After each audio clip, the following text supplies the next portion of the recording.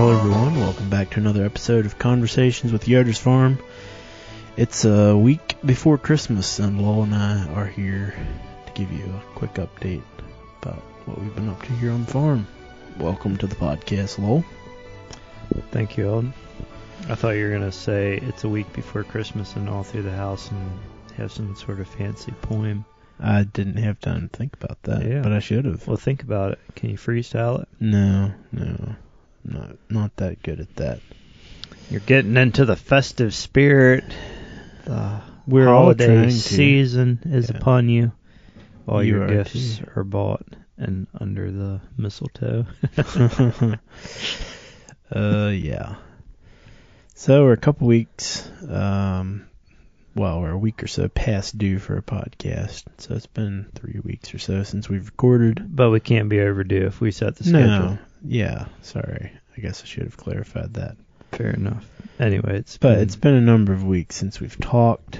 So what have we been up to on the farm? So from how your are we perspective? feeling now? Yeah. Tell me about your feelings. Yeah. Well, yeah, I don't think we want to really go into that. Why don't we just stick to the farm? Yeah, all right. And so forth. So probably right now we're fairly tomato-oriented, focused greenhouse tomatoes, just because of the time of the year. Yep. This is when we are doing tomatoes because we're kind of, that's just, greenhouse tomatoes, okay? It's also one of the most challenging times of the year to grow tomatoes, especially trying to fruit tomatoes, because low light, our days are very, very short, almost the shortest days of the year. Crack the top and head down the other side. Yeah, which is always kind of a good feeling. Yep.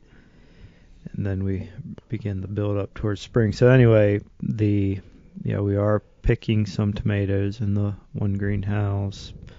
They look kind of okay, pretty much. BHN 589s. They taste good. I just ate one about 10 minutes ago. Ate a couple slices, and good tasting. Good for you, supporting your local farm. I know. I don't know. I go through stretches where I don't eat tomatoes. And Yeah. I guess it's just because they're fairly readily available, and then sometimes I get a hankering for one and I eat it, and it was There you very go. good. I like Parmesan cheese on mine, but not everyone does. Yeah. Sounds So, delicious. BHN 589 tomatoes, good tomato, and just remarkably firm. I thought about that again when I ate it. Some tomatoes are A little mushy and almost mushy, mealy. mealy. This is a nice, crisp tomato, if that. But some people don't like that. Yeah. Some people like the other kind. Yep. Anyway, I don't know. That house is doing okay. We're trying. I'll go into this as we go farther into this, but we're going to try to keep it very healthy and That house. and going for longer than maybe we typically would have done it. That's usually our quote Early fall kind of winter house. Yeah. We plant the BHM 589 is a determinate tomato, so the theory is we don't have to do tons of vine work, and at some point we'll be done with them and take them out, which we will be done with them at some point. But anyway, for reasons I'm going to get into, we'll maybe try to stretch them. Yeah. Middle house full of mainly Torero tomatoes. This is a new tomato for us, and we talked about this a little last time. Seemed to be a little different growing style and maybe some different requirements than the Trust tomatoes, which we have traditionally grown. We still haven't actually picked any. I don't think but they're getting closer. They're nice sized tomatoes. At this point, they would grade first in our grade category, but they're green yet. Yeah. So I'm really curious how they taste. We're getting, I would say, a little bit more impressed with the tomato. It was really, I don't know if it's something we did or the variety thing, but it was shooting suckers everywhere. Okay. And kind of, I don't know, it seems like a really aggressive tomato. I've noticed in the bags, the roots, they're just massive, lots of roots. Well, hopefully the aggressiveness doesn't head over to the tomato too. You'd hate to get it biting you back. Getting an aggressive tomato. Yeah, that's true. I hadn't thought of that angle. Maybe it'll be like a new superfood or something. No, I'm sure the tomato will be great. You know, a tomato that is too aggressive, growthy. As far as growthy, yeah, that's a good word. In a greenhouse can be challenging because you're trying to stack a bunch of them in. Yeah.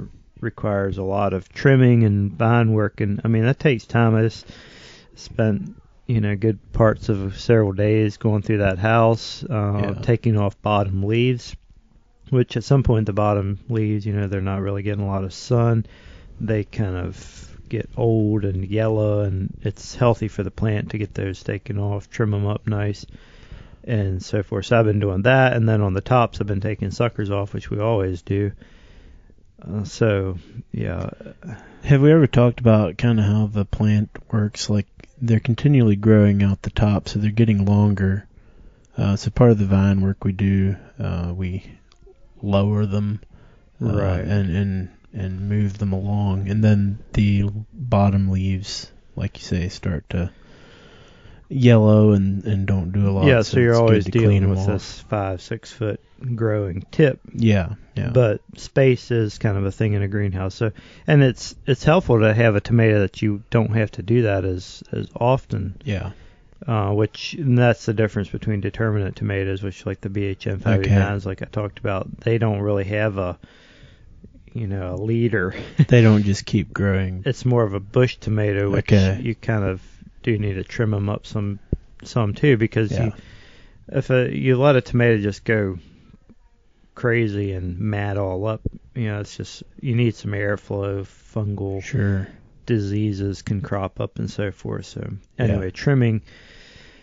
So anyway, that's where we're at. It'll be interesting to see how these toreros react going forward.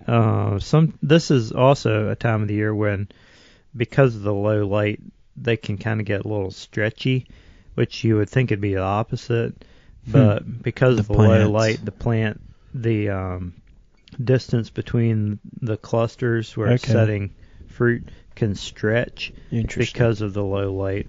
And so maybe we're just seeing some of that with these toreros. Yeah. They're also, it's just hard to grow tomatoes at this time of the year, which is why, mostly you grow them in the summertime. So we're looking forward to turning that corner, getting the daylight going the other way, see if we can't load these things up. And they may actually turn out to be a tomato we really like. We will see. And then the third house, where are we at with that one? Yeah, so we've had some unfortunate circumstances in our transplants. They developed some what we call damping off, which is get a fungal disease right where the stem meets the soil, and it just kind of shrinks and the plant dies. So we had a lot of that, and Pythium is basically what it is. Can be treatable, especially if you catch it early. But anyway, we lost a bunch of those transplants, which those were toreros. We were planning to fill the whole house with toreros. Okay. So because of that, we're, till the time you get to a transplant that's transplantable, it's about a 6-week process. Sure. So you're also dealing with a time issue. Now we're kind of... So we're behind because we only have a portion of the... So we planted what we could, and we've talked about previously, but we're doing some suckers again from the truss tomatoes, which we can no longer get the seeds. Have a row of suckers that are trying to root. They seem like they're kind of taking their good old time to grow roots, so we checked on quite a few of them yesterday, and they're just starting. Okay. So hopefully those will work. Yeah. So that house is going to end up being a bit of a hodgepodge. We're going to have truss suckers. We're going to have toreros, what's left from the first planting. And then we went on and ordered some seeds, and they're just going to be a little later. But hopefully they'll come on strong. And I can't even remember the exact varieties. We decided we sort of think we might like Terreiras, but maybe there's another tomato that would be interesting as well. So since we can no longer get trust seeds, and so we're actually going to try like 3 different varieties in that greenhouse, fill the remaining rows, and experiment and tinker around and see what works. Yeah. Which, because that house is going to be a little more delayed in production, we're talking probably some of those things is going to be April at least. Okay. Huh. Probably. Till we pick? Yeah. So it's 5-6 weeks after planting till you can transplant, and then another 5-6 weeks till you can start picking. I guess at least, that would be middle of March. A little longer. Yeah. So, wow. And it just always seems to take longer than you think. It's almost strawberry season. In the winter. Yeah, so that's one of the reasons we're going to try to take care of that first fall house that I mentioned and keep those tomatoes growing for as long as possible to try to keep our production up. Makes sense. Yeah, that's just is what it is. Very good. Let's see. We've been growing tomatoes for a long time. Seems like 93 or 94 was when Granddaddy put the first greenhouse in. I thought it was a little... Yeah, probably. Yeah, so we're... At least that seems to stick in my mind is what I remember. So we're heading on up towards... I don't think it was that early quite. Yeah, I don't know. Mid-90s. And we're getting, mid-20 years and, So we've been doing it 24, 25 years. That wasn't all us. I mean, yeah. He was kind of doing it. But anyway, sometimes it seems like you should know more than you do. And I don't know. Different things happen. Yeah. We have learned a lot, but... Well, every year is different just weather-wise and all the circumstances around things. I guess the moral of the story is if you're going to grow greenhouse tomatoes, there are some important things to think about, learn as much as you can, and they're probably just more work than most people Well, I think sometimes envision. It's easy to think, they're in a greenhouse, you can control 100% everything, and that's just not the case. That's true.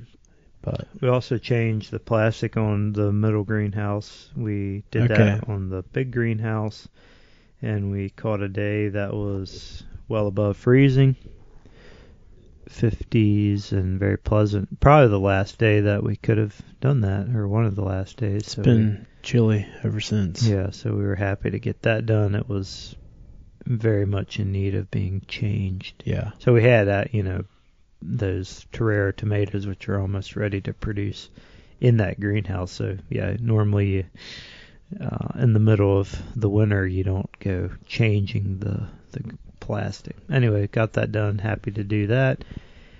And trying to just keep them warm. A lot of firework, stoves, and wood, and we got the cover crop planted in the corn maze.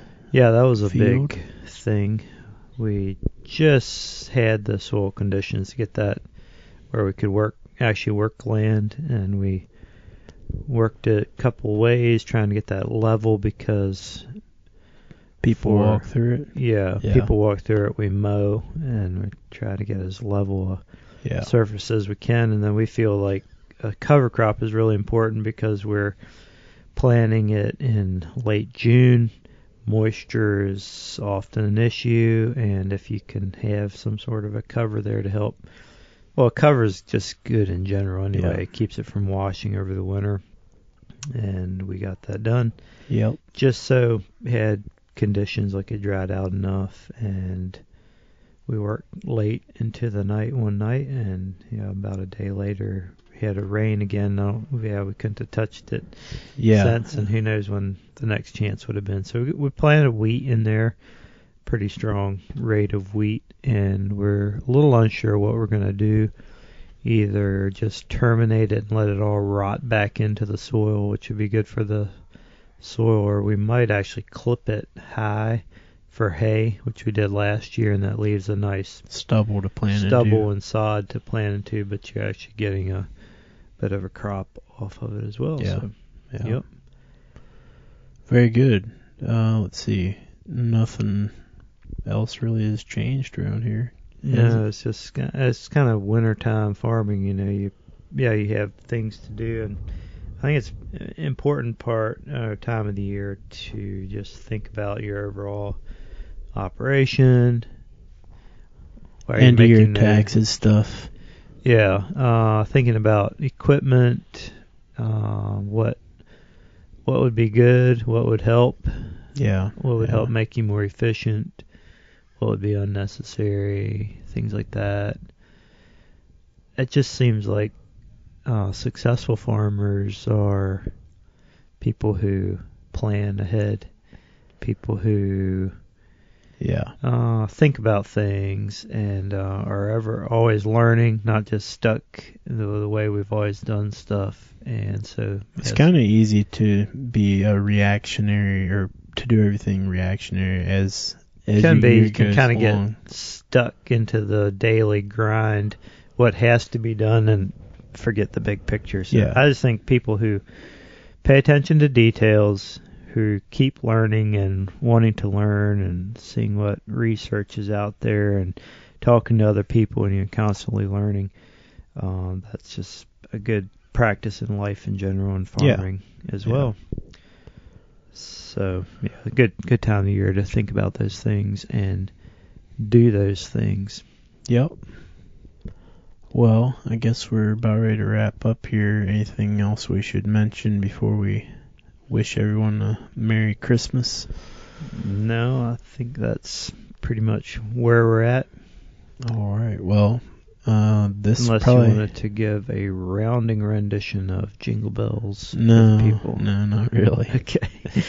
I appreciate you thinking of that, though. Yeah. So this probably is our last podcast episode till into the new year. So probably not a lot's going to be different on January the 10th or anything like that. So maybe we'll take a bit of a holiday break and come back.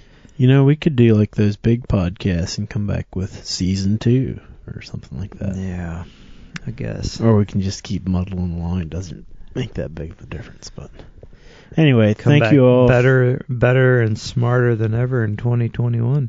Yeah. Thank you all for listening.